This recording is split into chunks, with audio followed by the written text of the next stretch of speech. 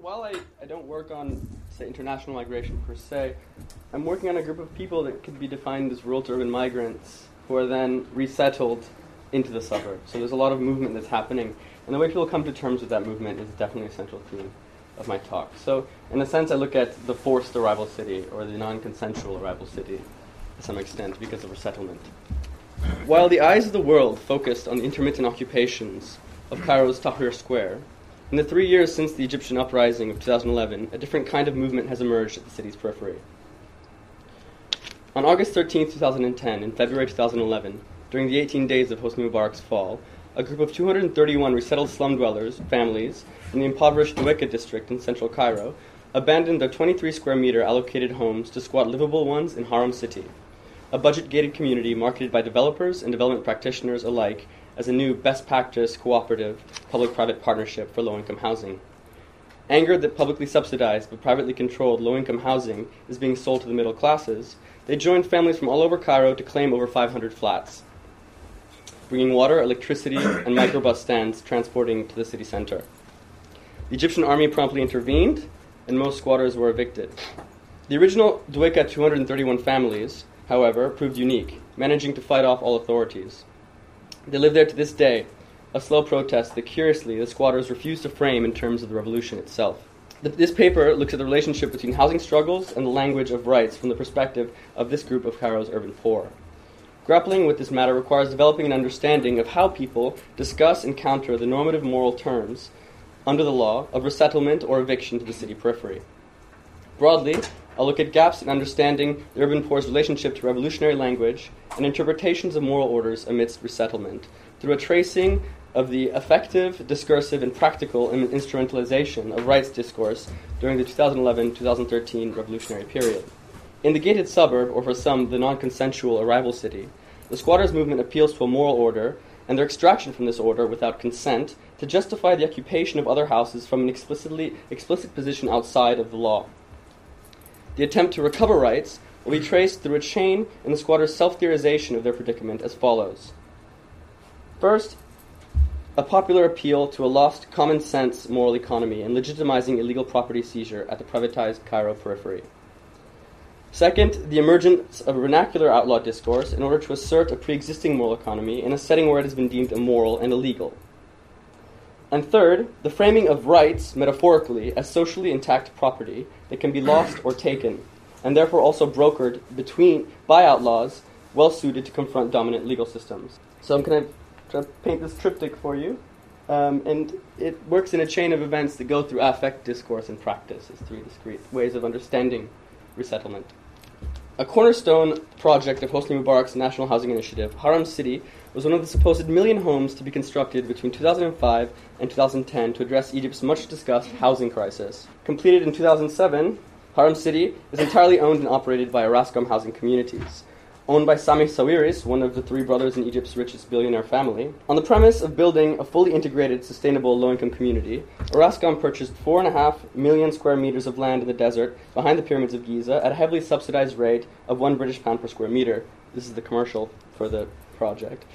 Orascom Housing Communities is 15% owned by US-based Equity International, an investment vehicle for Chicago billionaire Sam Zell. As the largest private real estate owner in the U.S., it is one of the companies most closely linked to the predatory mortgages of the U.S. property bubble. Since selling the majority of U.S. real estate in 2007, 6 months before the crash, Zell promptly shifted focus to housing in emerging markets. Prompted by a UNDP Building Inclusive Markets initiative as a best practice public-private partnership, and by the World Bank as part of its new low-income affordable mortgage drive, Haram City copies are set to open in Morocco, Romania, and Ethiopia under the UN rubric of the human right to adequate housing.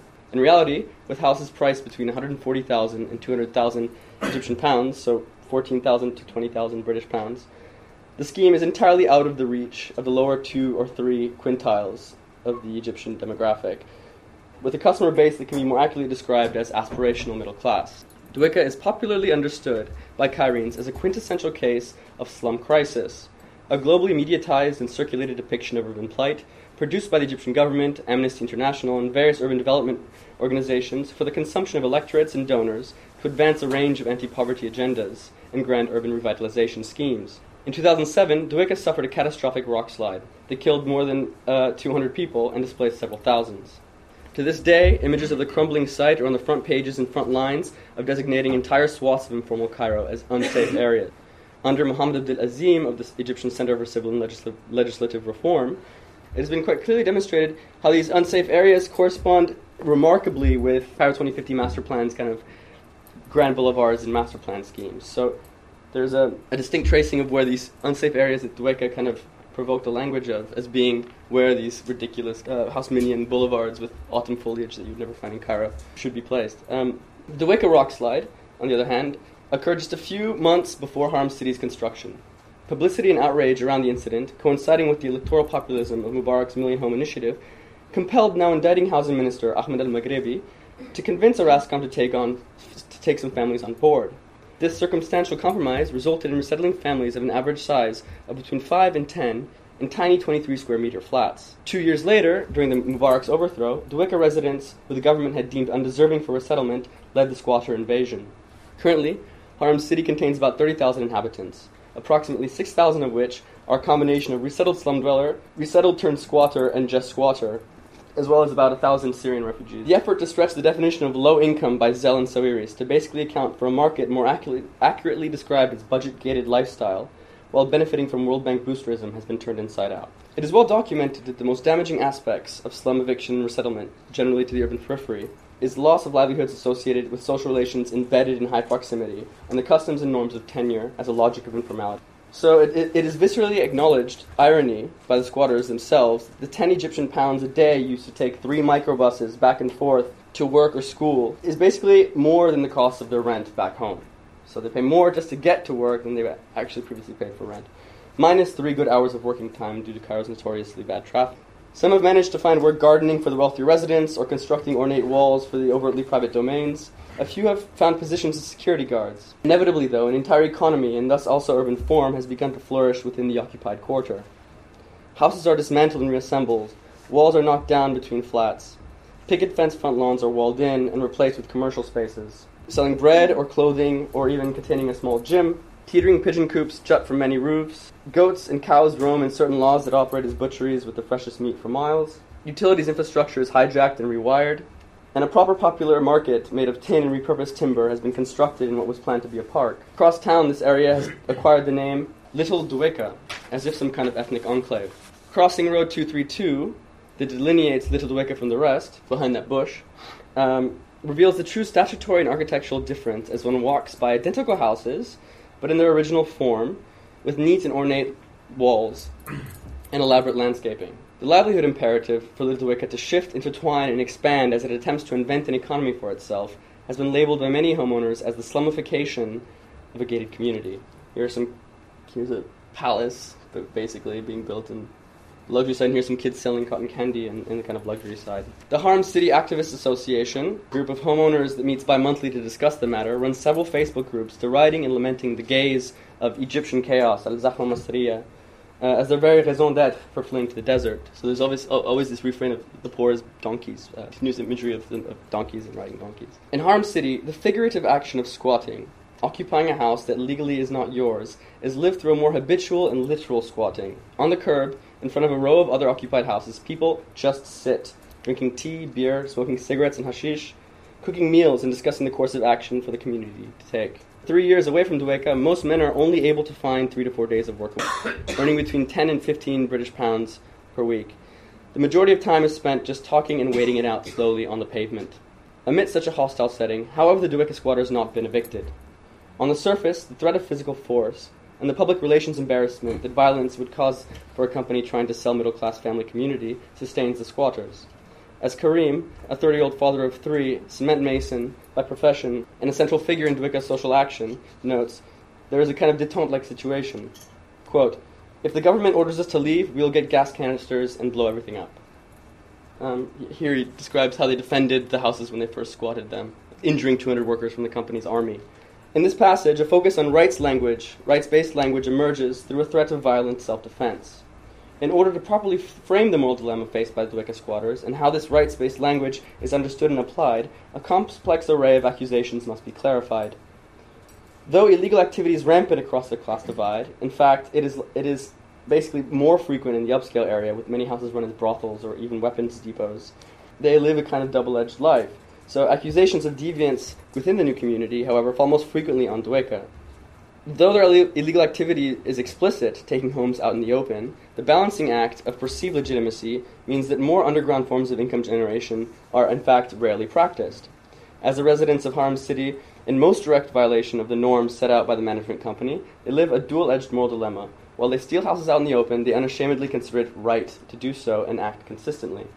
The first reaction a Haram City squatter would generally give when asked about the experience of resettlement invariably involves the evocation of imagery of being lost, subconscious, dead, or comatose.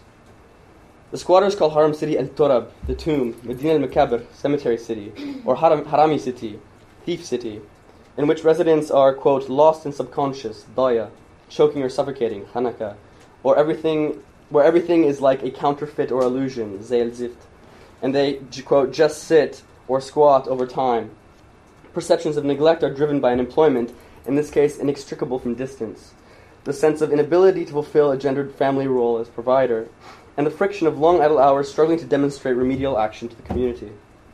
Abu Hosni describes this state as, quote, everything the same every day, and Ahmed as, quote, a place where you forget the day of the week. In depicting the passage of time, a rupture in the spatial relationship between work and home is a central theme.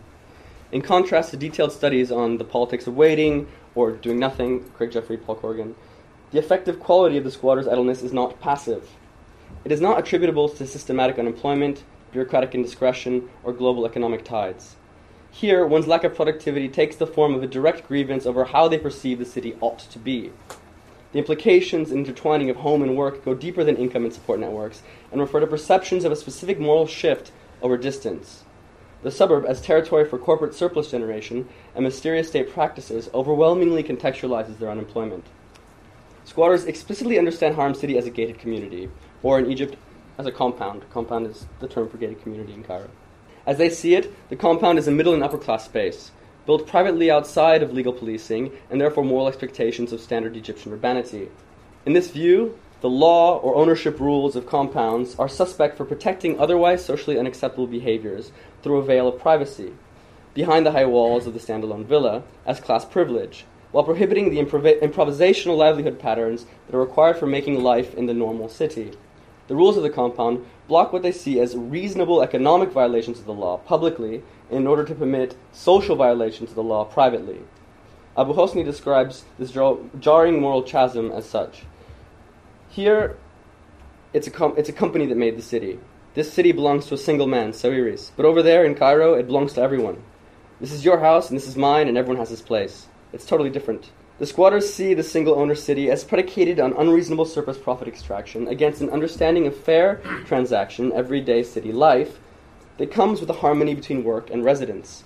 Ahmed describes the harmony of labor and leisure in the city as, quote, thinking by the profession, end quote. Where labor frames one's open relationship to normative expectations of her place and situation. Ahmed and his fellow squatters systematically identify hypocrisy in the financial and narrative history of Haram City on these terms. Consistently, masons in the community would take me to photograph cracks in load-bearing walls, stating, as Karim once did, with literal and metaphorical double emphasis, quote, look, the most important thing in any house is the foundation, end quote. As builder-squatters, they mobilize a labor knowledge of materials and construction methods to bolster accusations, such as the stated dimension of their original resettled homes, presenting them as, quote, sardine cans in violation of basic living standards. As Karim once noted, the resettlement houses were 38 meters on the document. We came here and it was 24 meters. There was no point. It's like one room. You sleep, eat, and shit all in one place. The sharpest accusations of hypocrisy involve the government's valuation and sale of land to Orascom. It is here that an explicit sense of excessive surplus extraction emerges, as well as a moral position, a case for how the city ought to be explicitly. Abu Hosni compares Orascom's surplus generation over state land in terms of his own trade as a cobbler. I sell you this for 10 francs, but I consume 4 francs in sewing and weaving. Then I should sell it only for 6. Don't profit off me. I'm the origin of this country. If you are selling this house for 100,000, then it should be 50 for us. Because you built it on my land, and you got it for 50 piastres. Similarly, asserting that houses are unsold, Abu Hosni and Karim appeal to the notion that property is activated through use. Let's say I'm a car salesman and I have 500 cars on display. Do they have owners? Not yet. Then there aren't any people yet. We are those people. We are the ones that occupy them, really. Look around you. Every house is empty. And then Karim says, it's like you bought multiple sunglasses. You bought them all to wear or to sell. By linking the mass construction of homes to a car lot or to a sunglasses vendor, while reminding us that these homes were built on undervalued state land in the name of those most in need of housing, the squatters regularly distinguish between property that is owned to sell and property that is owned to use. In doing so, they reject Orascom and the law's support for what Joseph Singer terms, quote, the ownership model of property. If a standard anthropological definition of property is a network of social relations that governs the conduct of people with respect to the use and definition of things, then the ownership model reflects an understanding of private property where rights to exchange, use, prohibit use, or have property removed without consent to determine the vectors in a network of social relations are absolute. It also assumes that there are only two classes of ownership, public, by an organized government, and private. The squatter's distinction between ownership for use and ownership for sale, as common sense and based in lived market practices, reveals a more varied relationship with property. In Egypt, with only 10% of real property registered in 2006, low expectations over the protection of the single ownership model might be expected. Yet, the overwhelming stock of informal construction and occupation involves illegal subdivision, construction without permission, and violation of land use ordinances. Little Dawika does not violate the Urban Planning Land Act, the Building Code, or the status law regarding subdivisions of construction or regarding land use. The invasion and occupation of pre-existing vacant homes is nearly unprecedented in Egypt, especially in the context of a fully privatized enclave. So, to this day, all charges brought upon the squatters have been presented as breaking an entry, the destruction of private property, namely doors and windows, and general specious accusations of criminal activity, never mentioning the illegal occupation of lands and homes. As legal geographer Nicholas Blomley points out, the ownership model is immediately consequential as a uniform moral force that essentializes private property and reproduces a wider tendency to view binary legal orderings as, quote, pre-political, obvious, and unproblematic. By comparing a vast expanse of vacant houses built in the name of affordability to property held for profit rather than use, critical understanding of rights with a range of ownership types is deployed. The squatters unsettle the moral assumptions behind single ownership by emphasizing an alternative labor theory of property predicated on continuing active use, similar to that deployed by squatter advocacy groups in the global north. Talk of exploitative land transaction is explicitly framed in terms of, quote, greed that has filled them, and the indebtedness of both businessmen and politicians, as well as the surplus that should be used according to local expectations of exchange. Harm City is a place where, quote, everything is grabbed from the top by the underhand. Speaking of Orascom's owner, Sawiris, Summer notes, quote, there are people for whom even £1 million isn't worth anything to them. He may spend $1 million on breakfast. Then, speaking of redistributing Sawiris' income, basically calling for a universal basic income, he says, quote, in our opinion, are 1,000 of his 1,000 of his? You would see how much the people would make for themselves in a year. The essential thing is that you bring those in the lower class near to the middle, just a bit nearer, not leaving them lying beneath zero. They should give you a monthly salary that helps you get to sufficiency outside of your normal job. Conversely, Dawika's property is seen as earned and of directly traceable origin. When deliberating over the possibility of losing furniture during a protest in front of the Cairo governorate, Summer translates the sole material possessions of the squatters into the fruits of one's physical labor. You are concerned about some wood that's in those houses? Who brought you this wood? Is it your hard work, or did someone lend it to you? Abu Hosni replies, our muscles. Summer, then to hell with the wood. When I artfully take my right, I'll replace it, but never be afraid over a bed or a closet or a blanket. By speculating on how the immense wealth of certain individuals might better serve a larger community in light of their homelessness and Sawiris' profiteering, the squatters challenge the way the law and the ownership model effectively excludes notions of property from political questions of distribution. Indeed, Marx himself, when commenting on wood, namely legislation against its theft, notes that for a forest worker, quote, only the sensuously perceptible aspect of the crime affects him, unquote, rather than an attack on wood as a material object itself. The criminal nature of the act attacks, quote, wood as part of a state system, and an attack on the right to property as such, the realization of a wrongful frame of mind, unquote. The emphasis on wood acquired through muscles justifies the squatter's disposal of it as they will, and the ability to replace it when they, quote, artfully take their right. This reflects Marx's wrongful frame of mind, the protection of property outside of questions of use and distribution, to be corrected. What underpins this faith and legitimacy to take, always explicitly to take rights, is a foundational belief in what an economy ought to be, of a moral economy, rooted in fair exchange as it happens in the city's day-to-day. It is directly in this sense that E.P. Thompson coined the term moral economy as, quote, an ideal model or ideology which assigns economic roles and which endorses customary practices in alternative economics in a particular balance of class and social forces. His emphasis is on how 18th century English crowds react to laissez-faire deregulation of the grain economy, resulting in price hikes and perceptions of profiteering, and the pattern of social protest which derives from a consensus understanding of the economy in times of dearth. Through a description of the understanding of the market, literally as a traditional space of transaction, Thompson reconstructs paternalist food marketing and protective institutional practices from which direct action regularly emerged in the form of forced bargaining, or consumers demanding a fair price at the threat of theft. In the case of the Dwicka squatters, there is a distinct sense that the new drive to create a public-private market for affordable housing is linked to the exigencies of dearth, homelessness rather than Thompson's famine, predicated on a distinction between commodity for profit and for use, and clashes in the expected functioning of markets as they are understood literally on the ground. The occupation of pre-built homes as direct action towards redistribution is legitimized by narrating the foundationless alliance between the law and business's profiteering, and on demonstrating how ownership mechanisms ought to be.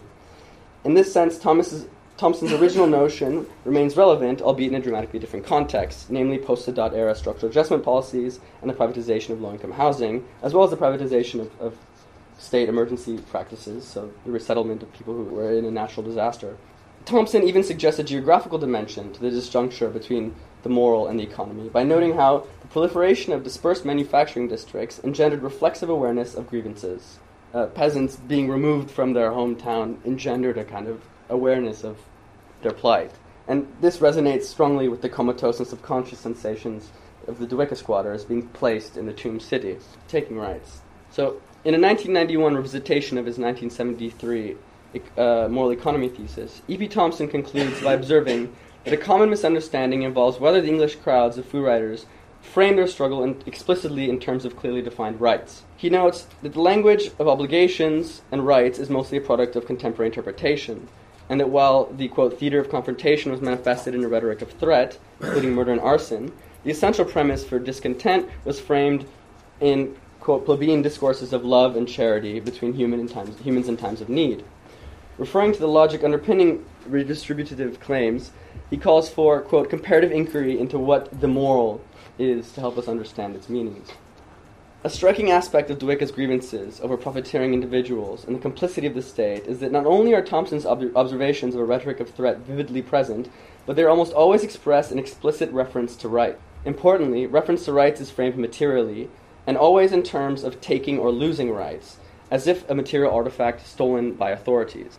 Repeatedly, squatters make reference to a natural right beyond that sanctioned by the state, and even beyond that mandated by religion. The language of rights, as things taken from the squatters that need to be taken back, stands in for housing in this case. So here, Abu Hosni says, since you have a right, you must take it. Will we be silent? We won't shut up. If you try to twist my arm out of here, I'll take your eyes out and bring them with me. This is mine, by principle, by right, and by God's law, and not only God's. You demolish my home. Should I sleep in the street? No, sir, we are not renters. We are owners of property. We are owners of rights. Then, is what you are doing here related to social justice? Karim, yes, and everyone should do the same. Everyone has a right and should do it this way. Just take it. If my right is with my friend, I can leave it. But with the state, I can't leave it. If your rights are with the state, you should go and take it. Both statements observe that rights are something one owns, and it can shift around. If ownership is traditionally understood in legal and anthropological terms as a bundle of rights, then here the relationship seems reversed. Rights stand in for a bundle of essential properties, losing their salience as abstract and actionable civic obligations. The notion that rights can be materially lost, and so that they must be taken by force, like property, is a central component of numerous contemporary inner-city youth proverbs in Cairo. One that is frequently repeated is, in the house that is without a saya, rights remain subconscious or lost. Al-bayt idim fi saya, al-huqu daya. Finding the term saya, in the words of the squatters themselves, is complicated with multiple context-specific meanings. Traditionally, the term has highly negative connotations. most literally meaning bum, vagabond, or tramp, and strongly implying a looseness of morals derived from geographic rootlessness. It is most generally used to refer to young men, and the above 40 generation might use it interchangeably with the term thug, baltagi. So, as for example, a professor of urban planning at the University of Alexandria said, quote, "The schemer, the corruptible, the cunning, and the devious that has become the new Egyptian national norm." How we see Saya. On the other hand, Saya has become a rather popular appellative amongst Cairene youth, rich or poor. In youth appropriation, particularly the upper class variant, it can be approximately defined as bad boy, someone reckless with a pretense to romance.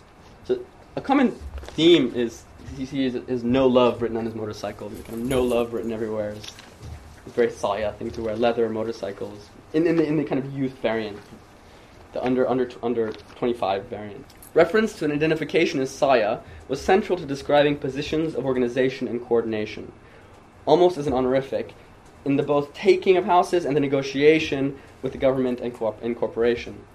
Samer, perhaps the most frequently dubbed Saya, plays with the distinction through quixotic aggression in tone and rousing discourses at regular sidewalk reunions. One evening, while cooking a liver dinner on the street with friends, contributing ingredients from their respective gardens, he defines himself as Saya, saying, quote, "There is an open-minded Saya and there is a bad Saya." Ahmed interjected, "You see, Saya has a lot of meanings. There is a Saya who traveled the whole world and saw everything." Samer follows, quote, "He's open-minded and smart. No one can fool him." Karim describes Saya as, quote, "someone who can think well but has no job." Another resident explained that Saya is related to the actualization of opportunities, a kind of attendant stance. Quote, "You lose your home, lost your family, but you take opportunity and guess it well, creating opportunity, using others to make your dream come through, even in a bad way." The Harlem City squatters have strongly taken on the notion as a source of strength, reappropriating the link between homelessness and immorality to suggest an improvisational life for those who have lost rights, not forsaken them, and focus on taking them back by any means necessary. Ahmed singled this meaning out with a key proverb, "Asaya adab mish hazaktaf," bumming it by the book and your shoulders never shook. Using the notion of acting by the book implies a codified etiquette of respect, underpinned by an implicit ethical consensus. Ahmed explains, quote, "If I called you Saya, it is not because you carry a weapon and drink and walk around attacking people. No, you should have manners. I know everything, but act with politeness." This turn of words removes notions of immorality traditionally associated with placelessness and links an improvisational lifestyle outside of legible geographic sphere to an ethics of the street as code of the opposition. In other words, it transcends the moral rootedness in place of origin with an insistence on a reformulated ethical stance when right to place is lost. So you can move around, but you can still be right, basically. Saya can be understood as positionality in discourse that actively embraces the idea of the outlaw. A range of work on the outlaw as discourse can be picked up and discarded by a range of actors has emerged from the writings of rhetoricians Sloop and Ono. In introducing the concept, Sloop and Ono recount the Atlanta race riots of 1906 and the depiction of residents in Darktown who physically protected the neighborhood from an attacking white mob. In the observations of witnesses appears a powerful realization that in the eyes of dominant majority, the colored populations could never be identified as good. Rather, they resided in a position condemned to be seen as immoral outside of prescribed notions of justice, where, quote, "it was instead the justice of the outlaw, those who are already living by the code of justice outside of dominant litigation to which the others owed their lives," end quote. Similarly, Hobsbawm extensively detailed the role of the social bandit, historically and globally, as outlaws living on the fringe of society who resort to plundering, but are mythologized as heroic, as a kind of proto-social movement. In all cases, if the game of political judgment is seen to be rigged, the outlaw uses illegality to control the moral terms of the debate. Sloop and Ono define outlaw epistemologies as, quote, loosely shared logics of justice, ideas of right and wrong that are different than, although not necessarily opposed to, a culture's dominant logics of judgment and procedures of litigation. In this sense, we might also understand squatters' reference to bumming and the comatose as reclaiming popular stigmatization of homelessness or unemployment as a moral threat. Abu Hosni, for example, vividly demonstrates the outlaw stance as central to his sense of masculinity and as a concrete act of taking, through improvisation or tactical recklessness, beyond any abstract notion of government, human rights, or even God. "I wake up at 5 a.m, put my trust in God. and fight my way to bring food and a home to my family and make something useful for the country. So do I have rights in this country or don't I? Should I throw my children into the street? Human rights won't bring me my rights, and neither would the law. But I know how to fight for them on my own. It is not a shameful thing, nor is it prohibited by God. I won't bully you on the street and ask you to give me money from what's in your pocket. But if this unjust government comes up here to take away my well-being, no, I'd rather die and stay a man, so my children would walk knowing that their father was a fighting man because he took their rights. Behind Sluba Ono's original appeal, there is a broader call for rhetoricians and social scientists to focus on vernacular discourse as a rhetoric of the oppressed. Without reference to Thompson, Sluba Ono's appeal advances study into his final appeal for a comparative inquiry into what the moral is as plebeian discourse. Through an emic understanding of saya and rights as a pastiche of dominant revolutionary language, but on the squatters' own terms explicitly as material endeavor, an etic interpretation of how the Dwicka squatters build their case revolves around outlaw discourse recuperating a moral economy in times of dearth. Rights struggle is not fighting for a condition of citizenship, but a material exigency. Here, however, lies the duality in the outlaw, and of the saya as it is regularly used. In being condemned to the outside and never able to be deemed as good, indeed, the lofty appeals to social justice of the 2011 revolution itself as a movement are always seen as abstract, irrelevant, or even complicit to the order in which they cannot partake. Ahmed, for example, states, quote, "I don't find any social justice. I can't even make my voice heard," end quote.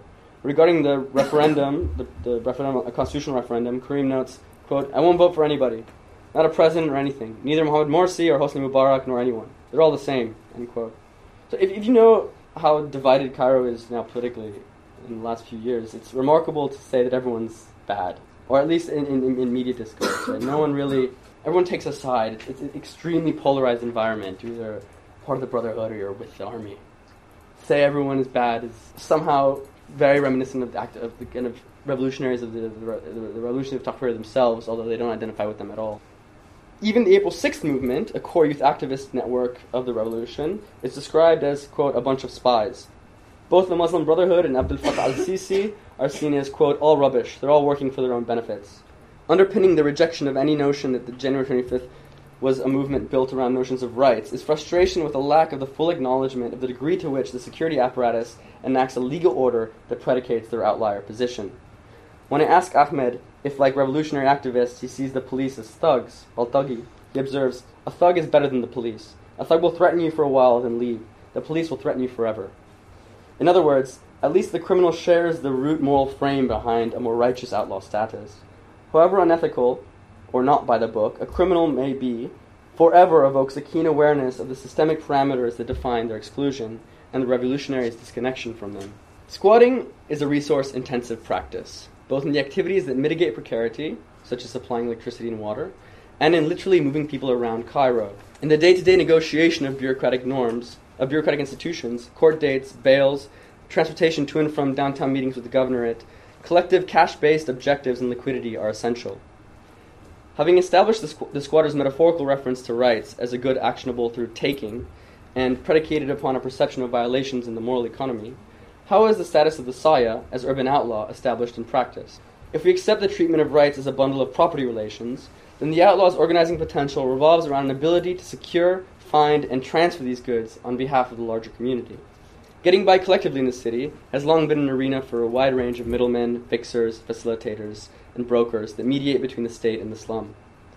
These, quote, people as infrastructure, to quote Dumalik Simon, as well as the communicative channels they induce standing on their own as, quote, phatic connectivity, Julia Liachar, can actualize claims on property by mobilizing a wide range of resources and connections.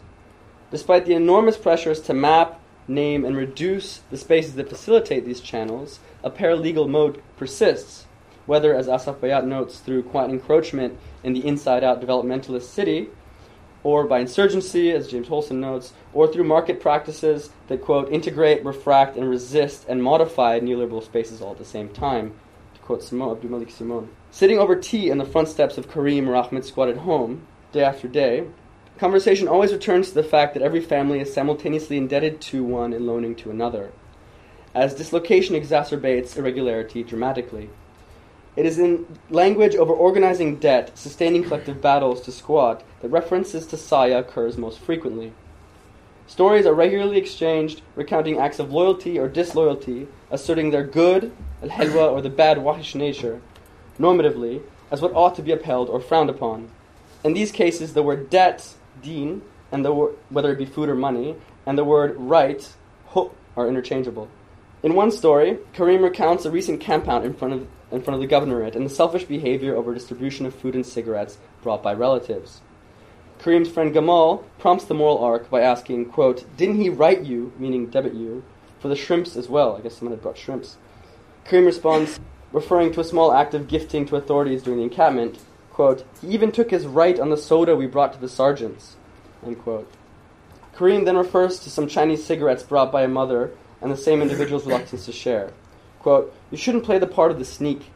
As long as you are going to get this abundance, then you should light up everyone else as well."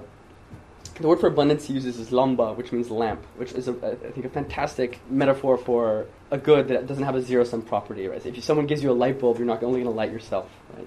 You light the room. It's very kind of on the spot. Considering that time spent protesting in front of the governorate is painfully time not spent creating income, Karim then recounts a dispute over someone claiming an entire chicken brought to the protesters as a central moral lesson. "I put 3 big portions of meat in front of him, and I said, 'Eat. It all ends up in the toilet anyways. But you're too stupid to understand this. That's why I always say, thank hardship for teaching me my friends from my enemy.'" In this quotidian example, Karim emphasizes his reputation as a moral broker, how resource allocation ought to be conducted, by reminding peers of an inappropriate debting or taking of rights from allies at a time of particular dearth. Soon after, he contrasts this with a tale of just outlaw violence against authorities, beating up a police officer, maltreating his cellmate while in a prison, in defense of the weak, and thus being let off because all the officers vouched for him and his righteousness. So he says, "To this day, this guy never forgets me, how I jeopardized for myself." So he claims to have beat up a police officer while in jail, and then being let off because it was deemed good by the authorities. The framing of an outlaw as broker of material rights emerges in consideration of the conversation's immediate context of anxious debates over who is reliable to pay funds collected to pay bail for a dozen or so squatters in jail. Karim's ability to defend against acts of exploitative rights claims by either shaming within the group or physically beating outside the group delineates territories of loyalty while accruing credibility and mitigating further debt. In the process, these saya bil adab actions, bumming it by the book actions, reinforce the codification of moral principles, the same that ground arguments of legitimacy against the corporation, repeatedly in the day-to-day, almost as an embodied practice. Within the group, acts perceived as subterfuge benefiting from the group themselves abound. One particularly dramatic case involves an incident of an elder and respected group member, Abu Hassan, claiming to have retrieved an original document given to the squatters by the government and collected by a rascam upon entrance that appears to have vanished. As Samar once noted, this resettlement document, a formal request with the government's signature, but not a contract, is a crucial material foothold towards rights. Quote, "This document will allow me to go to work without being apprehensive for the house and my children. Without security, how can I work?" Resettlement documents, as questionable as they may be, facilitate acquiring water meters on improvised connections, which require naming on deed and simulate a legible single-owner model of property. Samar, another key rights broker, cast doubt on the authenticity of these documents and the 10 Egyptian pounds Abu Hassan collected per family as the company processing fee. He leads the others to a realization that these contracts were most likely forged. In this case, there are 2 prominent leaders, Abu Hassan and Samar, proven in their ability to negotiate rights on behalf of others, being differentiated as a saya by the book and a saya who is not.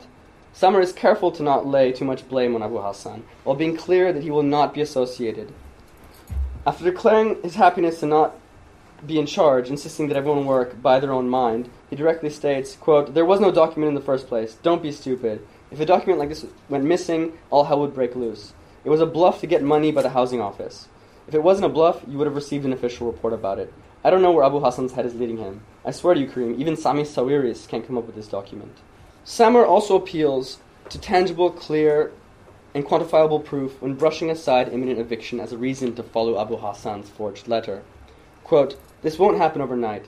It will take time to deploy forces. You need studies, statistics, and shit." End quote. He repeatedly affirms this by asserting that if any document or order comes, it must be through their volunteer lawyers. Quote, "Frankly, when people see a lawyer, they trust him and run behind him. But if someone like us started taking the shots, he would get screwed. And people would never stop talking about him. So why suffer? The role of the broker here is to acknowledge the suitable domains of capacity, asserting that anything official must be accredited by an official ally, and taking distributive action accordingly. Sommer goes on to contrast this with the complete lack of clarity of Abu Hassan's plan to ask for money, different amounts for different families, without a timeline or plan for producing rights. He gives two examples of how brokering loans in the name of rights ought to occur. First, he tells a story of loaning to others to secure a home. Let's say Kareem wanted £1 from me. I will ask him, "Why do you want it?" He will say, "I want to demolish this wall." I might forgive you if you tried and failed. If you tried and broke one brick of this wall, and then the government stopped you from continuing, then you've earned the £1. But if you ask for £1, and then when I ask you why, you say, "You don't need to know," then I will ruin you. Timeliness, clarity of purpose, communication, and honesty of intent are all emphasized as moral for the debtor, and even cause for forgiveness of debt. In describing how he himself acquires larger loans for only the most essential group initiatives, such as paying bails, similar expectations hold, but to a degree of regularity and clarity that matches their official source, in this case a government bank. So Sommer claims to have a source through his sister at a government bank to which he's able to get large amounts of money to bail out the group. But it's the rules of getting this money and repaying it are so strict that it's reserved for the most special occasions. Quote, "The day he desires repayment, I'll give him the world. He is able to come out covering his tracks regarding the safe only that very instant. He arranges the paperwork with the bank accordingly. If the money is his, he is the proper one. If it were his private money, I would tell him in a month and keep him ringing for 6. The practice of understanding and meeting the expectations of formal norms, even for illegal ends, translates the moral foundations for a recognition of a dominant operative logic, a bank's. Central to scholarship on the broker, but often underemphasized, is the ability to not only mediate dominant norms of the state, but to actually induce legal changes in them. Scholars focused on land tenure regularization practices have emphasized the utility of a de facto ownership, brought on by emphasizing a, quote, perception of legality, over de jure ownership, towards piecemeal assembly of the legal rights that constitute ownership. A striking example of the importance of perceptions to ownership is given by Simone, depicting Central Phnom Penh residents reframing the underground economy of their building as part of the creative industry, tipping the hat to international norms for land protection to secure government recognition. Dharma Kumar has similarly emphasized the importance of, quote, land controllers, somewhere between owner and broker, incrementally gathering rights over bureaucratic time specifically. At the same time, Soli Benjamin notes the strategic emphasis on playing with the conventions of government as a law in process, rather than emphasizing the law itself. Arranging material subcomponents behind rights between lawyers, bank employees, and the squatter community, whether it be the documentation of the resettlement or loans, effectively charts a path towards further mobilizing around these conventions. So just to conclude, in Haram City, brokering does frame itself in opposition to dominant legal systems of exchange, but this is not an end in and of itself. Resonance with outlaw discourse centers the state's politics of moral judgment and the form of moral appeal necessary to assert a legitimate stance in daily confrontations. As Sloop and Ono note, the power of outlaw discourse and its explicit navigation of norms, the game that deems one good or bad, is that, quote, one is placed in a position of having to recognize momentarily the contingency of one's own judgment, and also of one's logic of judgment, to compare it to another, and ultimately either to renew or to transform one's values and judgments. Treating outlaw discourse as one guise of broker practices opens a conceptual space where survival goes beyond material trafficking and transaction to also incorporate the active translation of logics of moral judgment. This can be seen as the very first step towards de facto perceptions of legality. In Haram City, this translation is visible through the use of rights language as the very object of trafficking and transaction, according to proverbial by-the-book norms. In the process, the effective moral economy behind squatting itself is recursively embodied and reconstituted. In order to understand the link between politics of the squatter and of the state, I have shown how literature on historical popular resistance, legal geography, rhetoric studies, and urban anthropology come together in sometimes underexplored ways. More broadly, I have sought to challenge the so-called formal-informal divide by showing an emic contextual recognition of the implications behind this divide, and people's focus on the front lines of it. So, despite personal assurances by Rascom's management that the Wicca squatters would be evicted come Sisi's confirmation as president, 7 months since his election, 153 squatters remain in defined attendance. So they continue holding their piece of ground.